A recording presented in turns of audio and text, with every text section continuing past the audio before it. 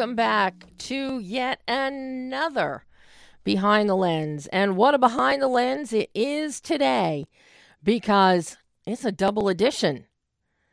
First, we were going to run it for 90 minutes. Now it looks like we're going to run into a full 2 hours. We are jam-packed today. Wrapping up the summer. This is the last show of August, the last show of the summer. Next week is Labor Day. We won't be here. We'll be kicking off the fall on September 9th. But boy, do we have a show for you today. For those of you that don't know, I'm Debbie Elias, film critic, creator, and host of Behind the Lens, where we go behind the lens and below the line with the movers and shakers, the writers, directors, the cinematographers, production designers, sound gurus, and so many more, delving into film and television and occasionally music, literature, and the stage. Today is just, we are everywhere today. You can find my reviews and interviews in print and online in the U.S. and abroad 24/7. You don't have to wait just for Mondays to find out what's happening with Behind the Lens. I'm all over the place, and of course always on BehindTheLensOnline.net. But every Monday I am right here on Adrenaline Radio, 11 a.m. Pacific at 2 p.m. Eastern Time, adrenalineradio.com. If you're near your computer and you feel like just watching me sitting here being looking stupid, you can see all the really great swag on our tablescape. You can go to the adrenalineradio.com Facebook page and you can watch a live stream right now. I bet Tim Bender is watching. Tim is one of our faithful supporters, and I know he watches. Laura Perkins watches quite a bit, and something tells me Steve Lee may be watching today. But again, we've got tons of Marvel stuff, Aladdin swag. After D23 this weekend, I'm sure every Marvel fan out there, every Star Wars fan, Lucasfilm, Disney Pictures, everybody is going gaga. I'm going gaga over confirmation that Ewan McGregor will be back as Obi-Wan Kenobi on a Disney Plus show starting in 2020. Very excited about that. Tom Hiddleston is officially confirmed coming back as Loki in a Loki show on Disney Plus. Take my money now, Disney. Take it. But do something to make the stock prices go up in the interim. Thank you very much. But on today's show, wow.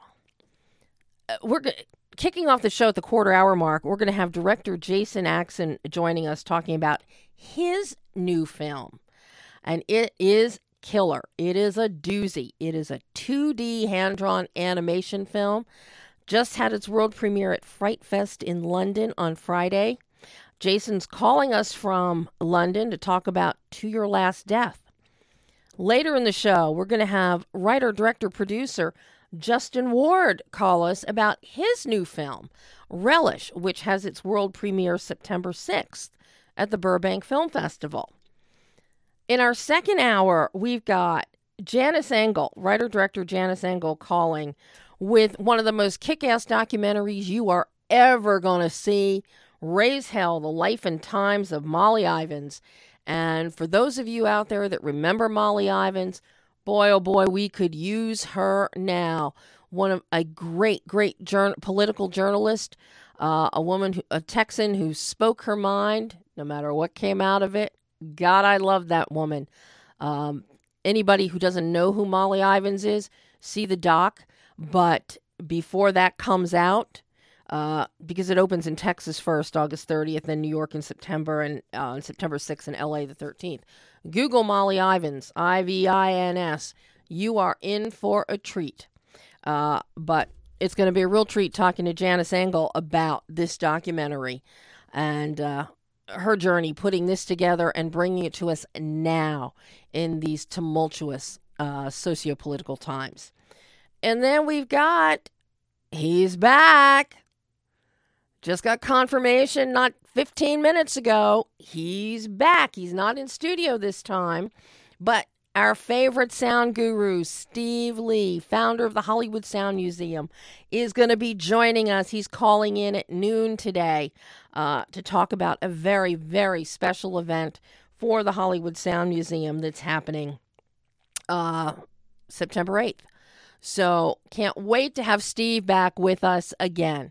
But something I'm very, very thrilled to kick off the show and talk about, Angel Has Fallen. As many of you know, this was my big wait for the entire summer to see this third installment in the Fallen franchise, to see what Mike Banning is up to now. And more importantly for me, besides seeing Gerard Butler, as if that's not enough, people, this film directed and also co-written by a wonderful, wonderful man, Rick Waugh. Rick Roman Waugh, I first met when he was 13 or 14 years old.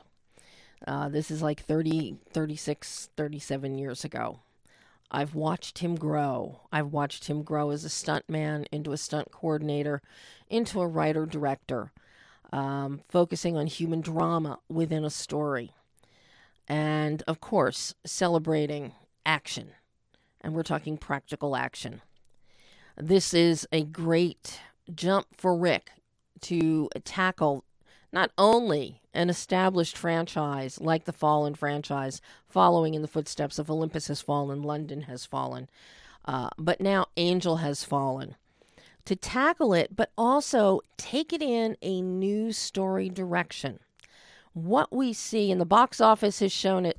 There were a lot of naysayers out there, but the Fallen fans and the Gerard Butler fans were out in force this weekend. Over 21 million at the box office. The film surpassed expectations for opening weekend, and it's well deserved when you watch this film, because we now see it's not just the eye candy of Mike Banning trying to save the president, save the world. Now Mike Banning has to save himself. But what is it about Mike Banning that has gotten him into the position he's in now? What has the life that he has chosen, what has taken the toll on him that brings him to this juxtaposition in his life, in his career, as the president's number one guardian, Secret Service man? It's a wonderful, wonderful character exploration. And that's something we haven't seen in the franchise. And I think that's what a lot of people, there are many people that can't get behind that or understand it. They just want to see rock'em sock'em action. And that's all well and good. But this is a refreshing look at the franchise, at an established franchise. And it's a refreshing look. And it's very hard for me to think of any other director that could have brought this sensibility to the film other than Rick Waugh. Calling on all of the disciplines. If you look at any of his prior films, you look at Felon with Val Kilmer and Stephen Dorff. He actually brought out one of Dorff's best performances in his career. You look at Snitch with Dwayne Johnson. You look at Shot Caller. Or you look at his documentary on Iraq war vets, That Which I Love Destroys Me. It's a lot of the interpersonal, the introspection. This is what now comes into play with Angel Has Fallen. And don't get me wrong, the action does not suffer by any stretch of the imagination. As a matter of fact, the action sequences in Angel Has Fallen are doubled from the last films. We now have 23, count them, 23 individual action set pieces in Angel Has Fallen. Not the least of which is two of my all-time favorites, which you're going to hear me talk to Rick about later on in the show in our exclusive interview, which I think the bulk of that you're going to hear in the second half, in the second hour of the show today, because it's always such a joy to talk to Rick. It's also a joy to talk to his brother Scott Waugh, and I've got to say, be on the lookout for the new Jackie Chan movie. Scott Waugh is directing that and is currently over in Beijing working on that. And I got some interesting tidbits on that already, and how the current political climate is affecting our filmmakers. in China. And it's not for the better, people. So that's interesting stuff to come out about that. But as always, it was an incredible conversation with Rick. And as it always is. And it's a joy to see what he has done with Angel Has Fallen, and this collaboration with he and Gerard Butler is amazing.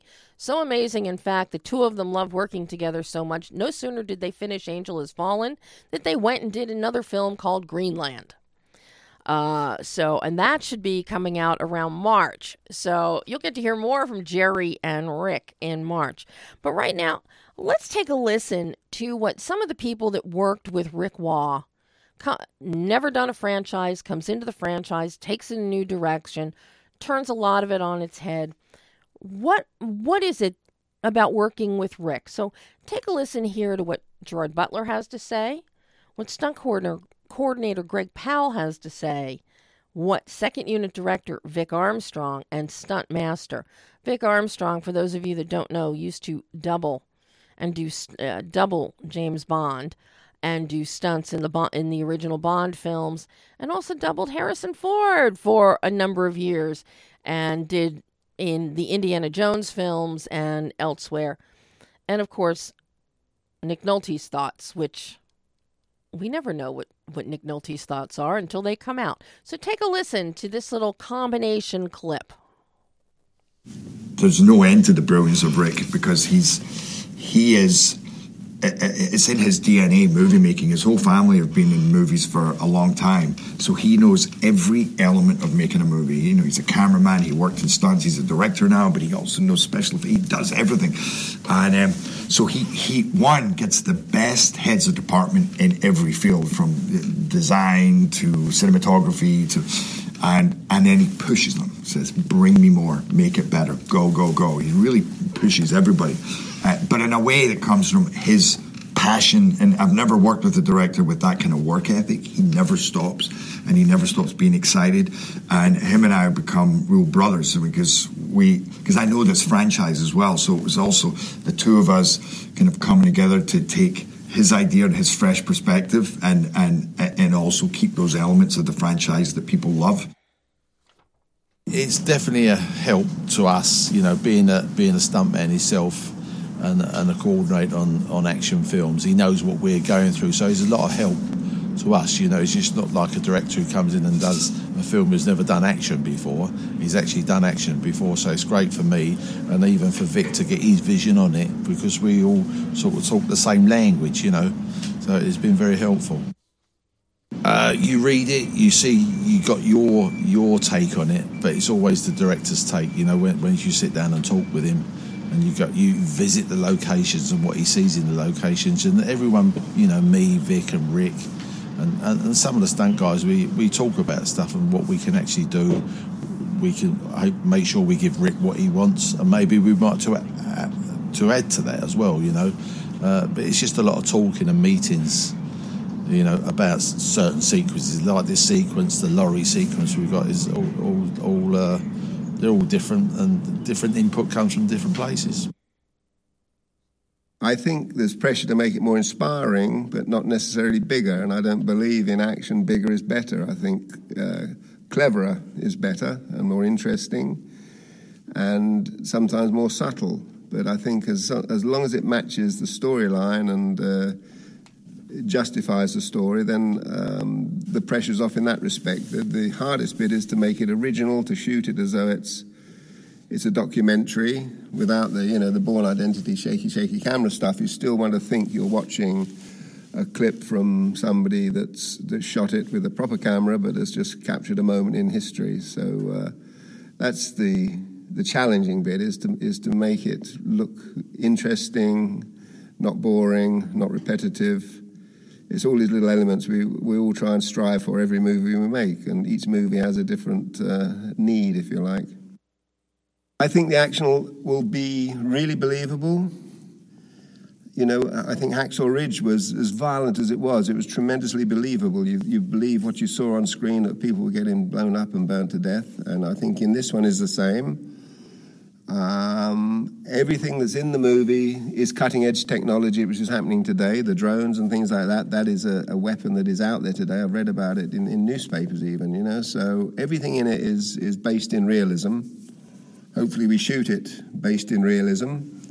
The actors are great. You know, you couldn't get better than Nick Nolte, Morgan Freeman. They're absolute just icons, in my opinion. I'm thrilled to work with them. So I think the realism of it will advance the series, if you like. It's not just crash, bang, wallop and blowing the whole world up. It's stuff that's happening for real, but very cleverly and realistically. Oh, he's a great director. Rick is great. Yeah, it's something after 50 years, you can feel it, you know. You know somebody that's kind of in it all the way. There's just something instinctual about it. And the biggest thing with a project like this, these are big action films, is that you have a director that understands the human part of it. The action part of it is not difficult. You need to have really great stunt guys and really great stunt coordinators and an actor that can do a lot of his own stunts. But that's the action side. That's going to carry the rhythm of the film. But who's going to give them rest? Well, that's in the story. And that was a compilation of Gerard Butler, Greg Powell, Vic Armstrong, and Nick Nolte. And you heard Vic mention Hacksaw Ridge, which, yes, he was stunt coordinator and second on Hacksaw Ridge, Mel Gibson's film. And those of you that follow me, that have been reading my reviews and interviews over the years, Hacksaw Ridge was my pick for, Best Picture of the Year, and Mel Gibson as Best Director when he came back to us after a 10-year absence. So this is, Angel Has Fallen. There's a lot of, it's top-notch from top to bottom. So we're going to hear more. We're going to come back and we're going to hear from Rick Watt talk about Angel Has Fallen after all of our guests today. But right now, I am so excited. I am excited to welcome Jason Axon. Hi, Jason. Hey, Debbie. How you doing? Well, I'm so happy to be talking to you after watching your film, To Your Last Death. It is absolutely killer. It is gorgeous. I love the film. How was the world premiere Friday night in London? Well, first, let me just say thank you so much for saying that. That's awesome. Thank you. The world premiere went really well. We had a great time. It was awesome. And how did the audience receive it? Really well. It was. It went over really, really well. There's a lot of twists and surprises in the movie, and the most rewarding experience for a horror director is to hear people sort of cringe and make noises with the gore and stuff, and all that happened. It was wonderful. Yeah, I actually went back and rewatched a second time because there is so much depth and texture in the animation here. It is graphic novel styling with even more detail. Then you add in here these incredible voice castings. William Shatner, hello. Ray Wise is flawless. You get in Morena Baccarin also, and I'm so excited because Morena, we're going to actually see her in March with Gerard Butler in his new film Greenland when it comes out. Then she co-stars as his wife. And then you've got Danny Lennon, and a lot of this film. How did the film come to you? And basically, tell everybody, how would you describe the story? The story?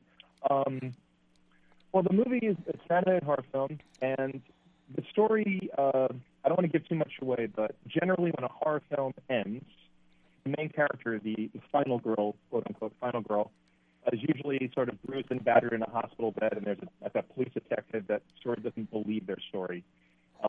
That's usually how a horror film ends. This was CLS that starts there and forces that main character to relive the events with the promise that they can change the events with foreknowledge and maybe have a chance to change the outcome. And of course, the movie throws a ton of obstacles at her. It's never as easy as just going back in time and fixing everything. That'd be my description of the film. Because you actually have other forces that, at their whim, can change the rules of this game or this foreshadowing. Yes. So while you think you're foreshadowing, it turns out you're not foreshadowing because something has been thrown in the mix to change things up. It's the entire construct of the story. It's very exciting. It's intriguing, but above all, it's engrossing. This is a story, even going beyond your animation. The story is engrossing. It's not something we see that often. That's true. There is genuinely nothing like this film out there in any way. How did this project come to you? Because I know that it was written by Tanya Klein and Jim Cirilli, and head animator Danny Abram, but you're directing this, so this all falls to you. And I think this is your first animation, is it not? Well, yeah, this is my first feature film, and this would be the first feature-length animated thing I've done. That's correct, yeah. The way the film came to me was I had done a lot of commercials and web series stuff for a production company, and Jim and Tanya, when they wrote the screenplay, they wanted to make it a live-action film originally, and the production company talked them into doing it as animated because animated is sort of a budget that could be, it would be a lot less expensive to do it animated. Mm-hmm. And while I worked with the other production company, I just over and over again just kept talking about how I wanted to do animated features. I just kept bringing it up, and so when this project came to them, I was the natural choice to direct it. Mm-hmm.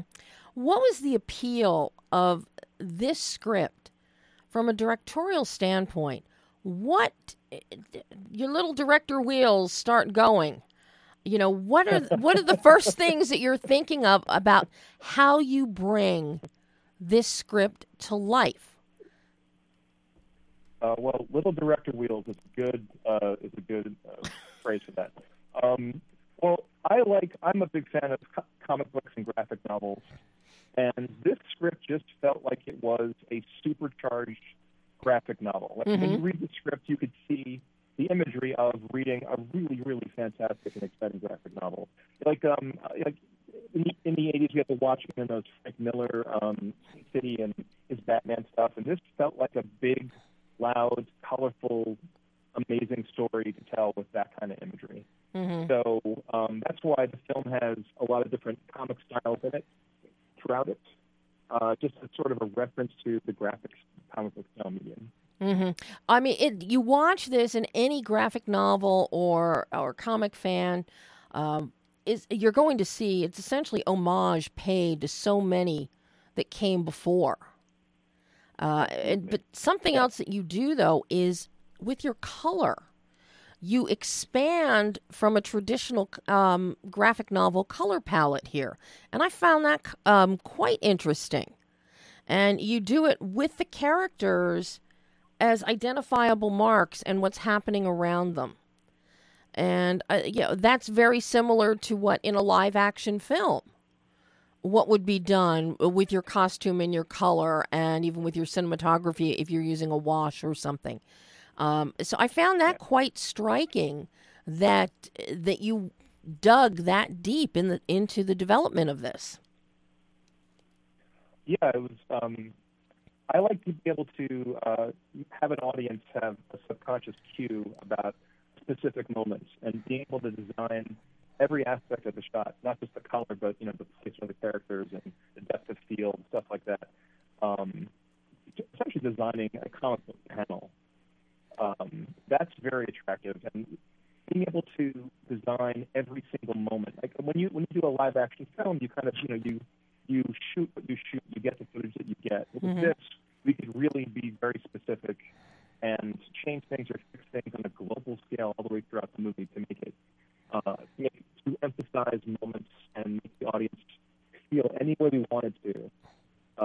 without any scene. So I'm glad that you liked it. That's really great. Thank you for saying that. Well, and you also have some moments because it involves a father and his 4 adult children.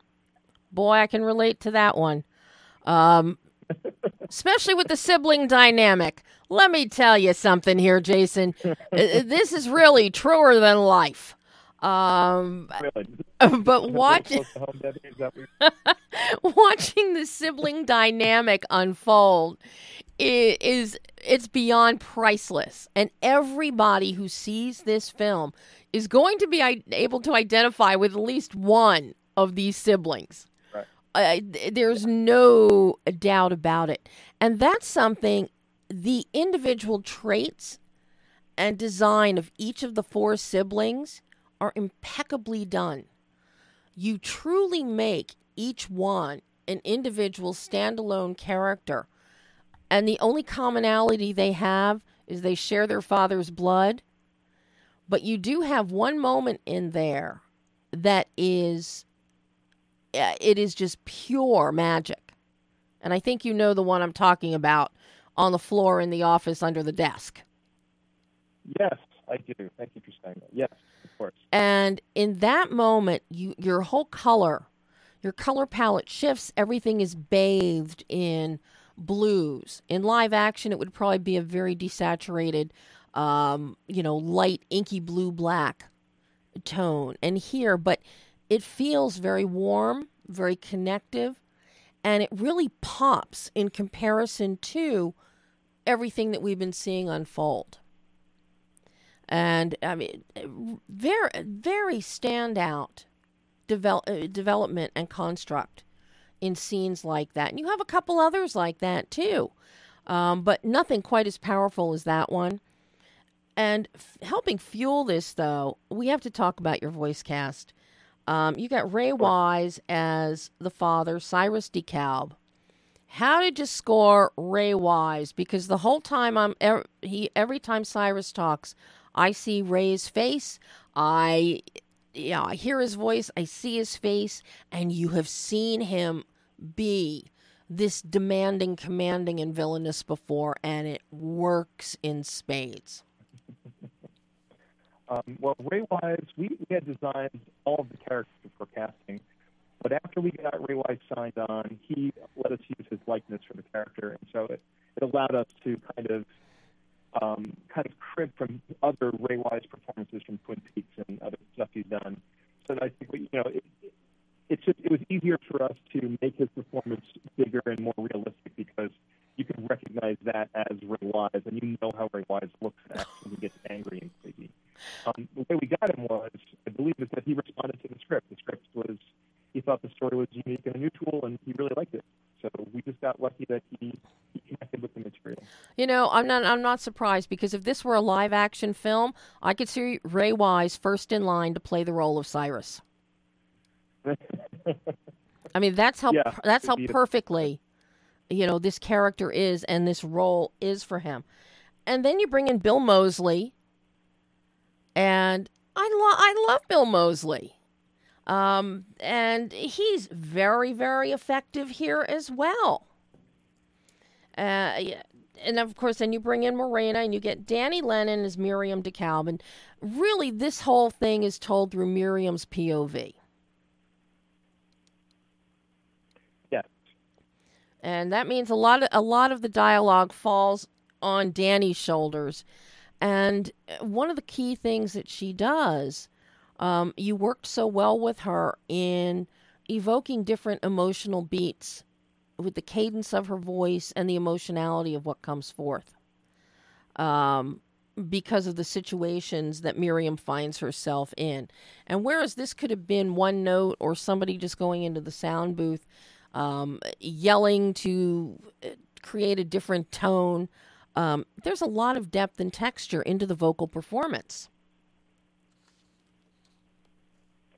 Danny is an amazing actress.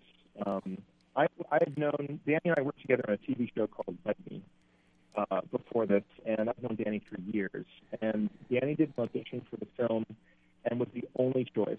Like every other person auditioned, there were people that were great, but Danny was the only person whose audition was at the emotional level that that you're describing. She is just an amazing, incredibly talented actress. Mm-hmm. And of course, how do you get Bill Shatner? Come on. I mean, it's like, okay, for what he does and the visual images that we have, you know, I kept waiting to hear him go, space, the final frontier. He just, you talk about an ace in the hole. Yeah. How do you get Bill Shatner for this? Bill Shatner came to us through a connection through Jim Surrill. Jim Surrill knew someone that knew Mr. Shatner, and we approached him. He is also someone that responded well to the material. And we were really, really happy to get him, and he's so... William Shatner is such a funny and warm person in real life. Working with him was a dream come true. So we are so happy that he's in the movie, and we're so happy with his performance in the film. You know, I'm curious, Jason. What was the animation process like here, and why the decision to go with the 2D hand-drawn? The animation process, the film was animated entirely in After Effects, which is a style, I guess, more or less pioneered by Adult Swim TV shows of the 2000s. I'm not sure if you're familiar with Adult Swim or not. Mm-hmm. Perhaps, maybe. And so we went with people usually use Flash for this kind of animation. We decided to use After Effects because the people on our staff knew After Effects a lot better than Flash. But if we needed to make adjustments to the shots or scenes, we'd be able to do it no matter who on the staff was available. Okay. We used animators from all over the world. We didn't have an in-house animation staff. We hired people in different countries, and so that way, if it turns out we couldn't reach somebody through Skype or something, someone on our staff could fix it. Which is the result being is that the style is sort of close to the show Archer. You know Archer? I know Archer quite well. Sure. So we love Archer, and we wanted to aim for the Archer style, but sort of keep it within our budget for a feature film. Mm-hmm. So it was made in After, but After Effects would be the main thing we use. We use different programs for different things, but After Effects was the main animation engine for the film. Mm-hmm. Well, one more question before I let you go. Actually, two more before I let you go, Jason. Sure. You know, what did you, being your first full animated feature, what did you learn about yourself as a director in the process of making To Your Last Death that you will now incorporate into your future projects? Well, when you do animation, I'm sorry. Okay, so what I learned is that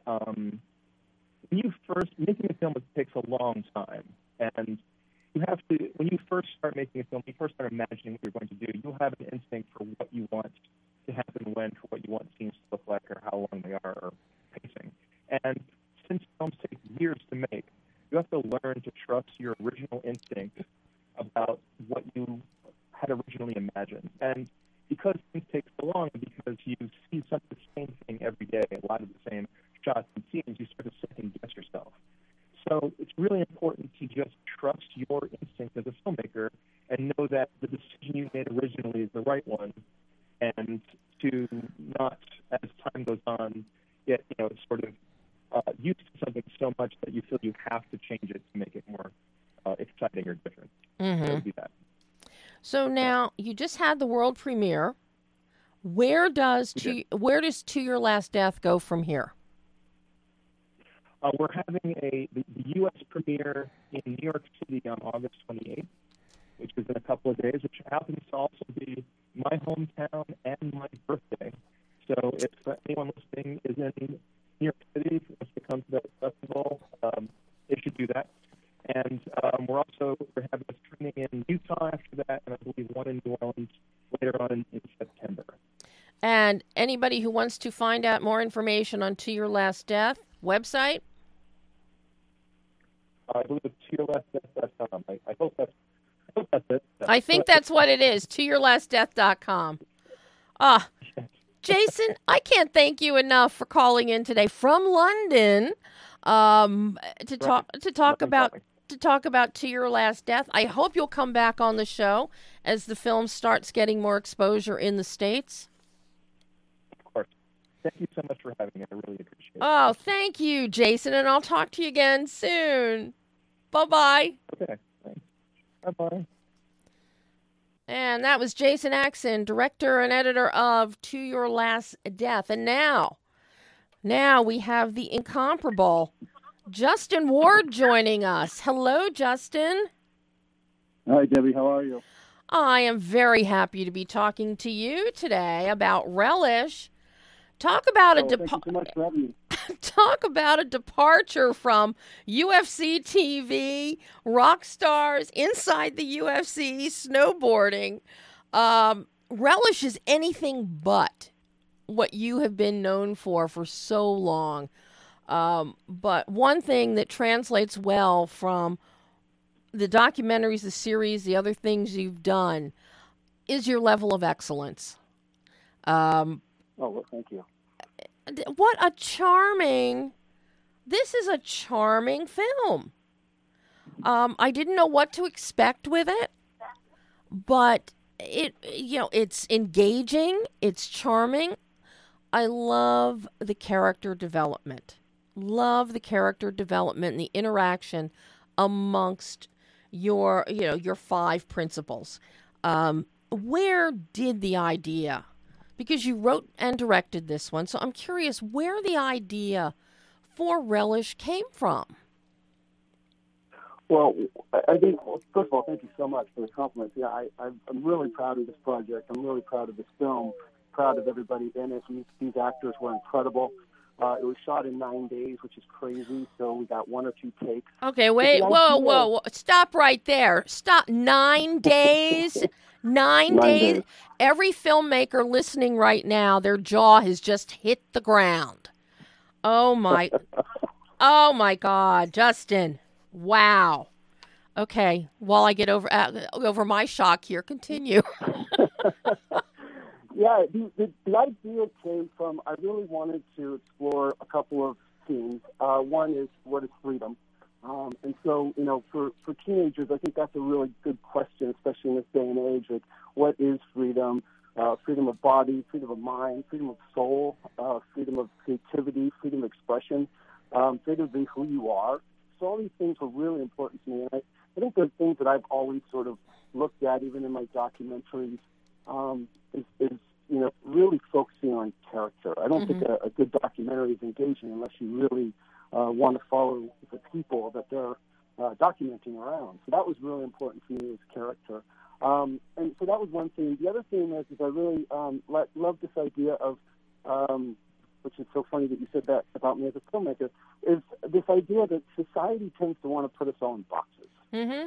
I want to say you're this type of a filmmaker. I want to say that you're this type of a person. I want to say that, you are transgender, that way you're this way. And I really disagree with that. I think that I believe that when you get to know somebody, they always shock you. Mm-hmm. So I wanted to create these tropes and these characters that we feel like, oh, I know this guy. But then at the end of the movie, I'm hoping that you feel like, you know what, there's a lot more than just that trope. There's a real person, a real character, someone who's looking for love, someone who's looking for, a relationship with another person. Somebody's past is not what we expected at all. So that's how the idea kind of came about, were those two ideas. And then I was very fortunate with an investor who saw my first film, said, I want you to do a film, and I want you to do whatever you want to do it about. And I really just have been kind of playing with the idea of taking a transgender young male who would become not what we expected at all, and this seemed like the perfect venue and the perfect opportunity to explore that. Mm-hmm. And of course, now is the perfect time for a character and a film like this. And I have to say, Tyler's portrayal of Kai is just flawless, emotionally flawless. Really, he's an incredible human being. All your entire cast. You've got Tyler DiChiara as Kai, Hannah Hayes as Aspen, our little social media doll. Matthias Ward. I don't know how you dealt with him. I mean, come on. As Levi. Matthias happens to be Justin's son. Then you've got Chelsea Zhang as the alien-loving, I have been You know, she fills the great role from Independence Day. I was taken by, that Randy Quaid had. I was taken by aliens, and they're coming back. And then you've got Rio Mangini as our all-around jock and good-looking guy. He's got some Scott Eastwood qualities to him, I have to say. And then he also does double duty as doing the music for the film. He's very talented. So you put together this ensemble, and how difficult was the casting? Because for each of these very distinct personalities, not only do they have to be able to stand on their own and stand out as individuals, but they have to mesh and become cohesive and believable as a group of friends. And we see that here.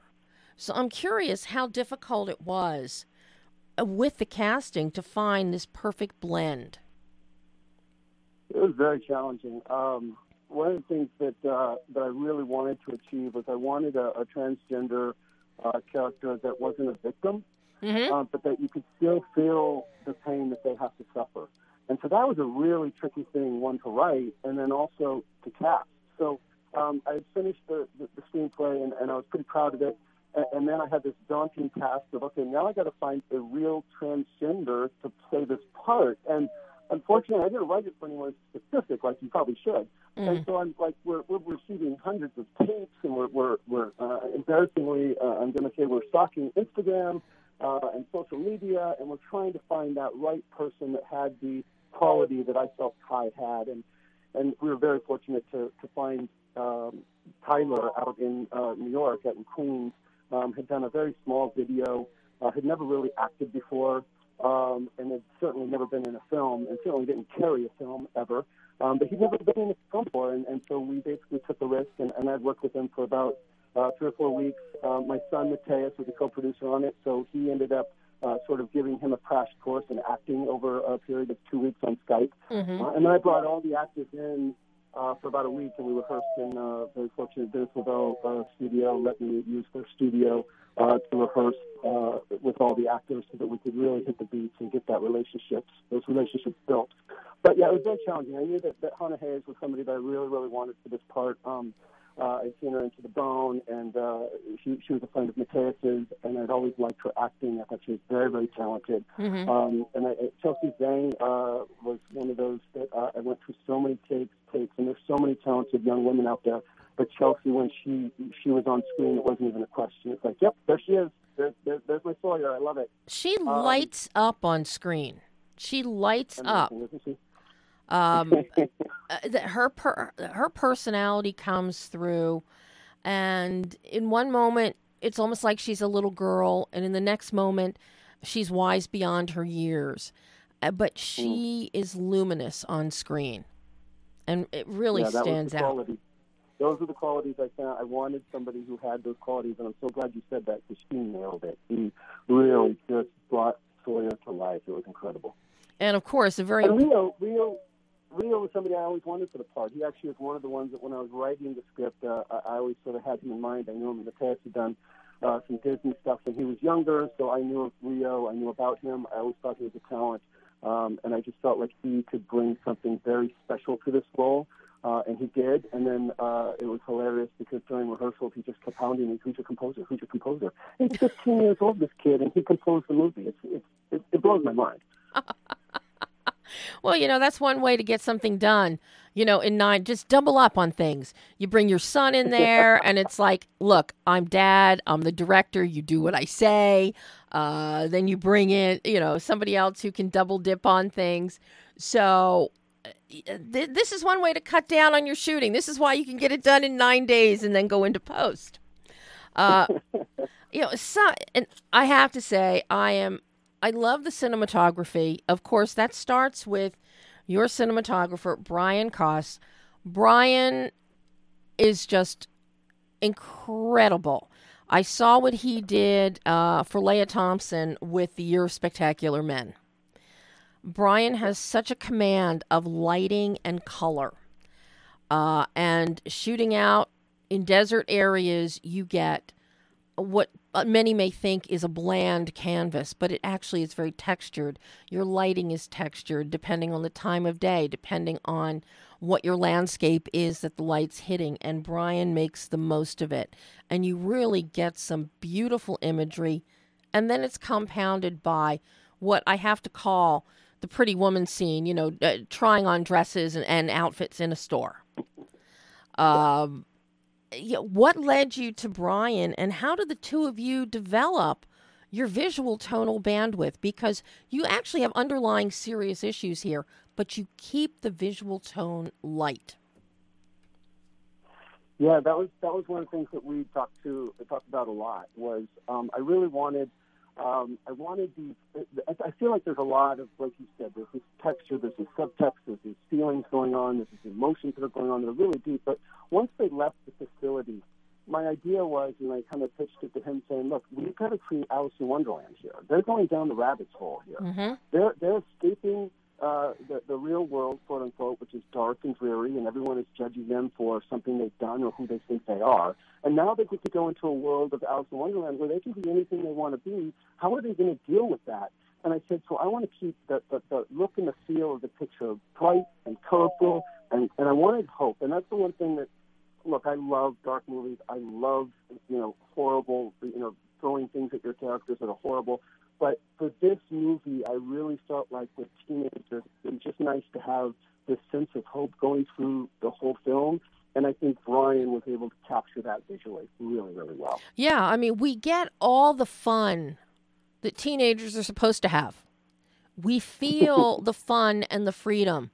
Because here you have this group of teens, and they're in a facility getting treatment for one thing or another, psychological counseling for drugs or for social media obsession, or can't come to grips with who they are, or gaming obsessive and overly shy. And they're all outsiders. And yet it's being outside that is a common thread, and it's the fact they're all teenagers and they just want to be teenagers. They want to be teenagers and not be labeled, not be thrown in and commanded to be somebody they're not. And your visual tone really lets us feel the freedom and fun that they're having just being teenagers when they're on the road. And I'm so glad you said that. Thank you. It really, really makes all the difference in the world. And then, of course, you have some really funny, you've got a very funny set piece going on when they stop at a gas and sip that's called Relish. And you bring in Cameron Ingalls, who is hilarious as a server, who really fits in with this group quite well. But you fall on some trope antics there that work really well, but the response from all the teens is not what you expect. And that's something, that it speaks volumes as to your skill as a storyteller. Oh, well, thank you. Yeah, Cameron was wonderful. He's a wonderful, wonderful, wonderful actor. And he was great because it really came down to that part for two different people. And Cameron was just such a joy on screen in his tapes. And when I called him and talked to him, I knew he was the one. And we did most of the auditioning on tape, which I'd never done before. My first film I'd done in-person auditioning. And Cameron just lit up the screen, much like Chelsea did. And I said, the thing that I really wanted out of that particular role was I wanted you to feel like, you know what, if this kid went at this diner or went in that facility, he'd be one of the cast members. He'd be one of the five. Yeah. He's got that same thing, and he's got his backstory. And I think he really brought that very clearly to the role, and it was fun to see how he just sort of slid, and literally I did it visually, had him slide into the group, just so you got that sense that he's sliding up into them, into their DMs, if you will, just sliding right into this group and fitting right in. And so I'm glad you say that, because that was really important to me. And then you carry it through with your costuming. With Cameron, he's got his little bow tie on, which is just the cutest thing in the world. And you've got Chelsea's character of Sawyer. She finds an outfit in their Pretty Woman shopping moment, that has, it's glittery and it's lame and it has it has a kind of an alien look to it. And then Hannah's character of Aspen, very much she picks up on a Sharon Tate kind of 60s vibe. So all these little details, and that's something that so many filmmakers, especially on a low budget, no budget film like this that you shoot in 9 days' time, they overlook little details. And you have not overlooked the little details. You know, the devil. Thank you for saying that. The devil is in the details here. It really is, and and it comes through in spades. You know, I'm curious for you as a filmmaker, Justin. Is there any kind of learning curve for you between doing doing documentaries and doing narrative features? Well, it's funny because I started off actually in narrative film. I was fortunate enough to work with some really great directors early on in my career as assistant to producers. And so I always sort of found myself close to the director for some reason. And then, once I sort of had some opportunities to go produce some documentaries, I went off and made a career out of that, had a family. So in my mind, it's always been I've wanted to do narrative, and that's sort of been my dream. And now that my kids are older, I sort of am able to take sort of more of a risk and do that. And so it's really exciting for me.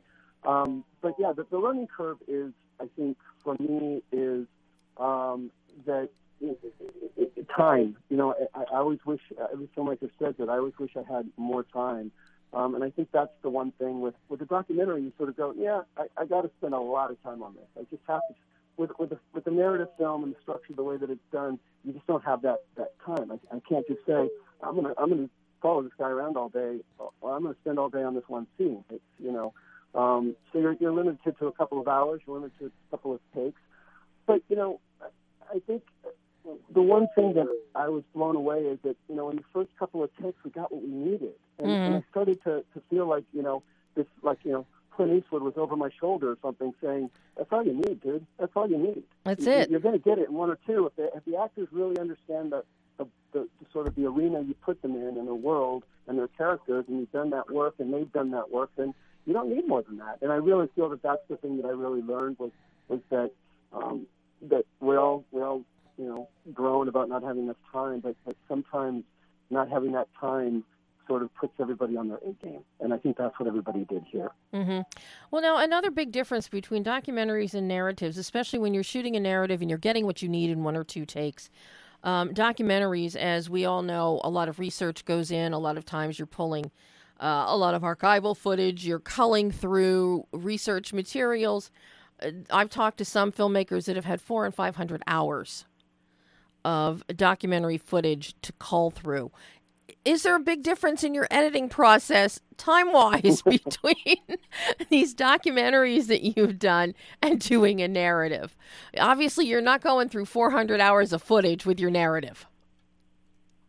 Yeah, and it's funny because the editor, Eric Swanson, was one of my leads, post-producer on, and he's a phenomenal editor on Rockstars, my National Geographic show. So it's funny you say that. Yeah, and I think that the one thing that, we sort of, the learning curve for both of us on this film was the idea of what you talked about, the attention to the details. Mm-hmm. It's sort of like you don't spend the time on the takes because you have to go through so much footage, but what you do spend the time on is where exactly do you cut, and how does this cut lead to the next scene, and what impact is this going to have when we cut here versus there.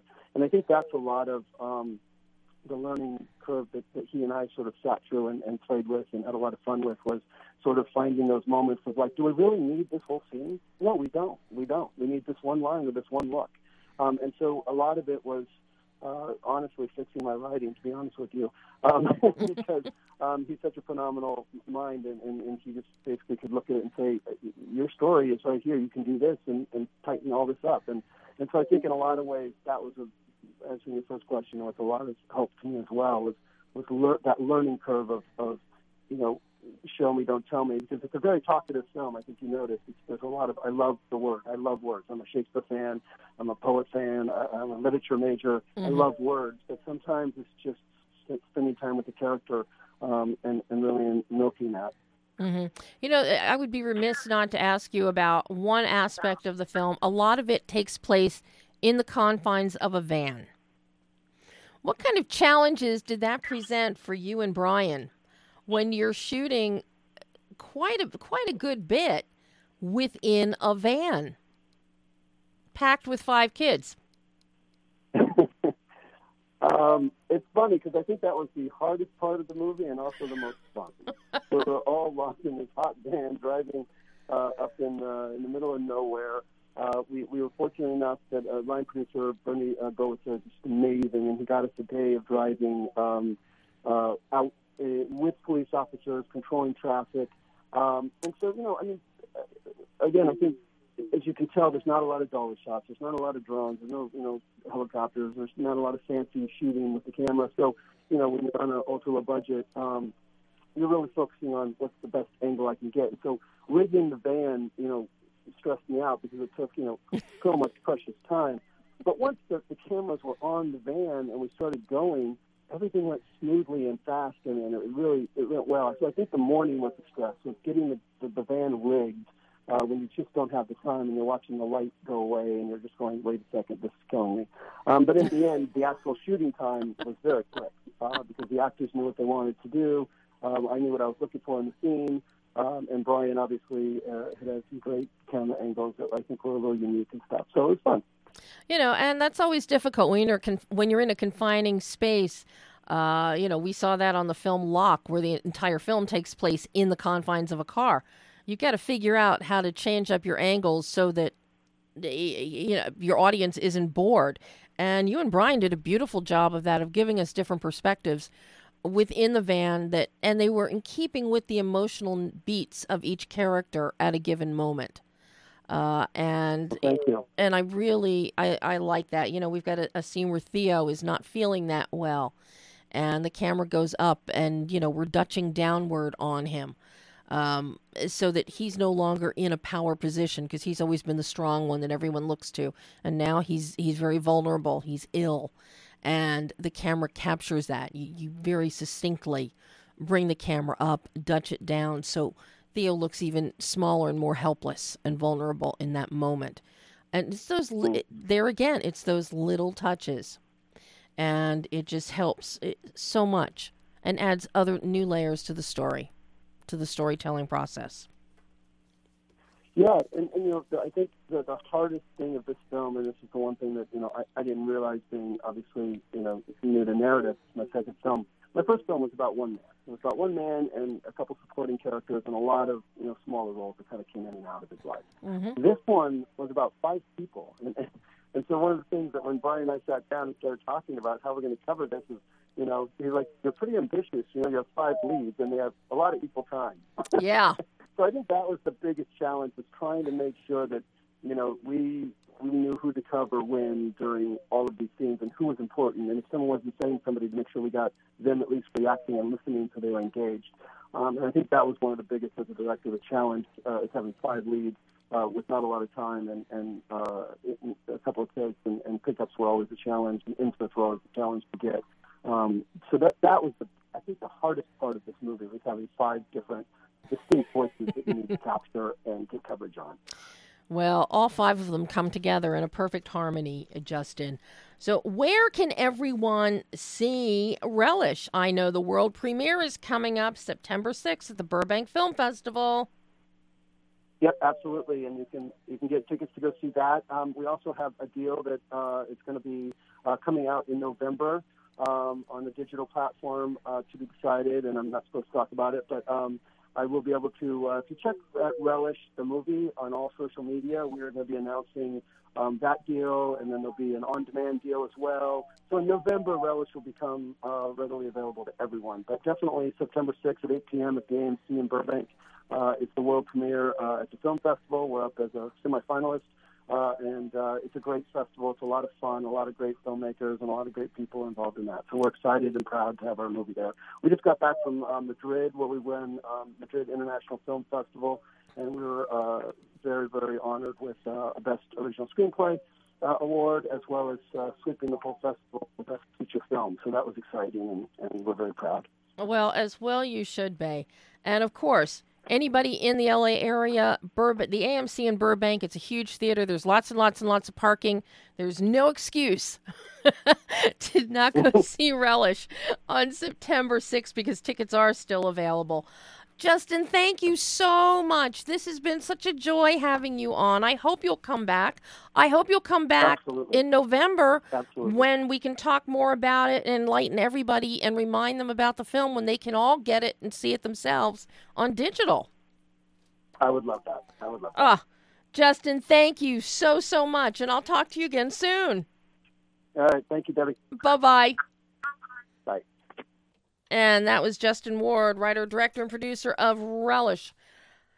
World premiere September 6th in Burbank. All right, we were gonna do a short break, but we're not. We're gonna go right to our surprise last-minute special guest. Hello, surprise last-minute special guest, Steve Lee. Am I the third caller? Do I win Springsteen tickets? Oh, God, no. Hi, Debbie. Hi, Steve. How are you? I'm sorry. I had to use that joke. I've been waiting all morning to use that joke. That was good. I like that. That was really good. It's so strange talking on the phone and not having you here in studio. I know. I'm supposed to be there. I know. Do I still set a record? Am I like I'm up to 3 or 4 now, aren't I? Now with your phone, this is 4. Yeah, you got the record. Wow.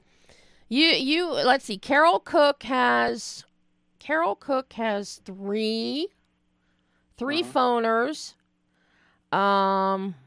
Let's see. Ned Airbar has 2. It's not a competition. I was just curious. Well, no, you actually no. You are actually now with this phoner. You are now the most frequent guest we've had, either on in the studio and on the phone. You hold the record for being in studio, though. So that's great. Thank you. I know that matters so much to you, but right.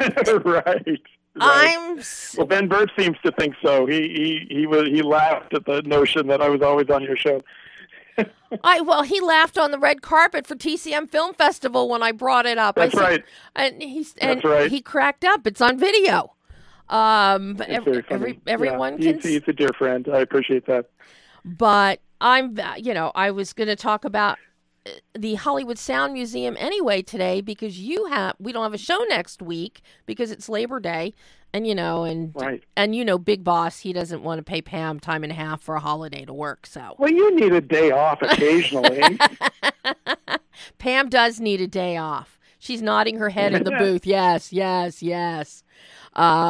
But you have a big event coming up here. Yeah, and I appreciate you having me on to give it a quick plug. Yeah. At the Scum and Villainy Cantina on Hollywood Boulevard. Have you ever been there?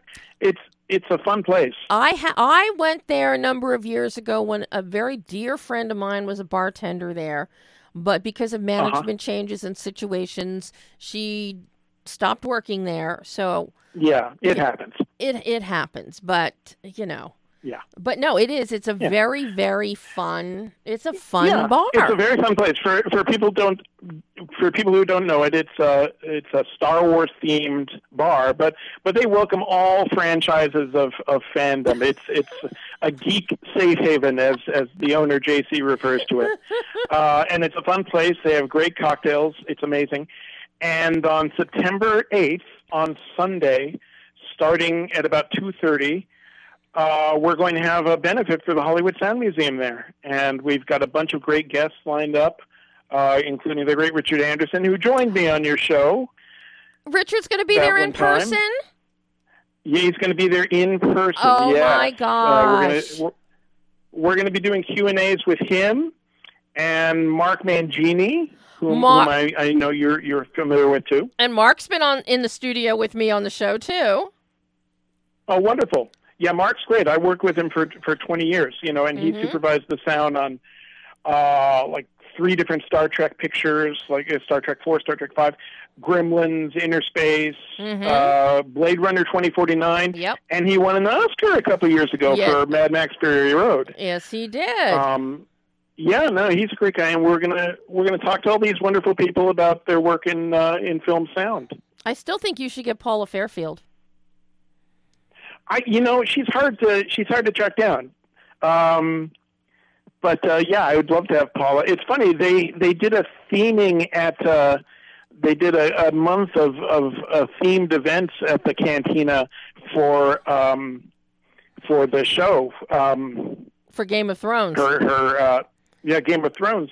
And I think she snuck in for that. I don't think she made a loud appearance, but she came in for that. But yeah, she is. No, she'd be great. I'm a big fan of her work. For those that don't know, she is the mother of dragons. She created the sound of the dragons for Game of Thrones. Paula's great. Among many other things. I adore her, and I just am a huge fan of her work. Oh, absolutely. And she's a great person, too. She's a sweetheart. And she has cute dogs. That's right. Who have made it into some of her shows. Some of the recordings of her dogs. But now you're also going to have giveaways, and you're going to have stuff on display. Yes. For a suggested donation, because this is a benefit, right?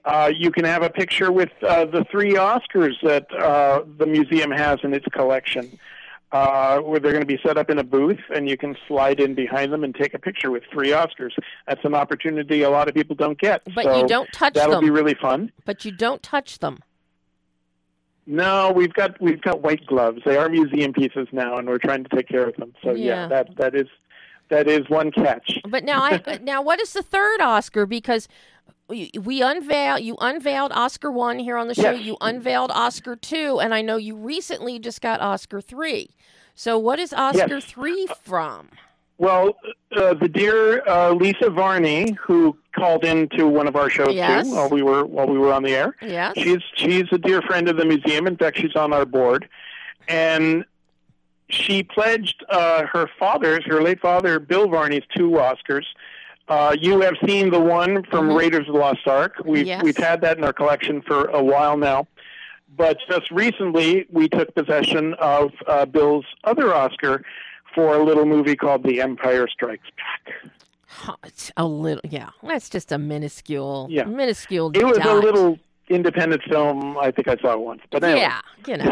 I think they might have mentioned it this weekend at D23 in passing.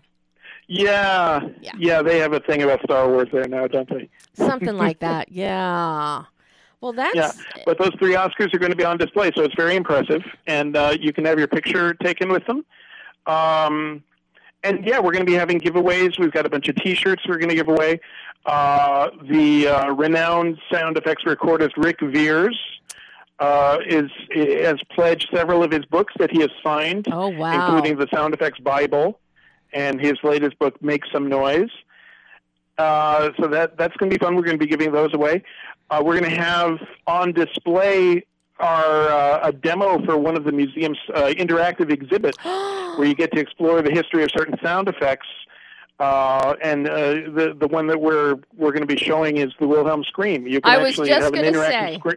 Yeah, it's an interactive experience where you can hear clips from movies that the Scream was in and hear the session that it was recorded. It's going to be a lot of fun. We're going to premiere all this stuff. There's going to be some other exhibits on display. We're going to have a moviola that you can take a look at.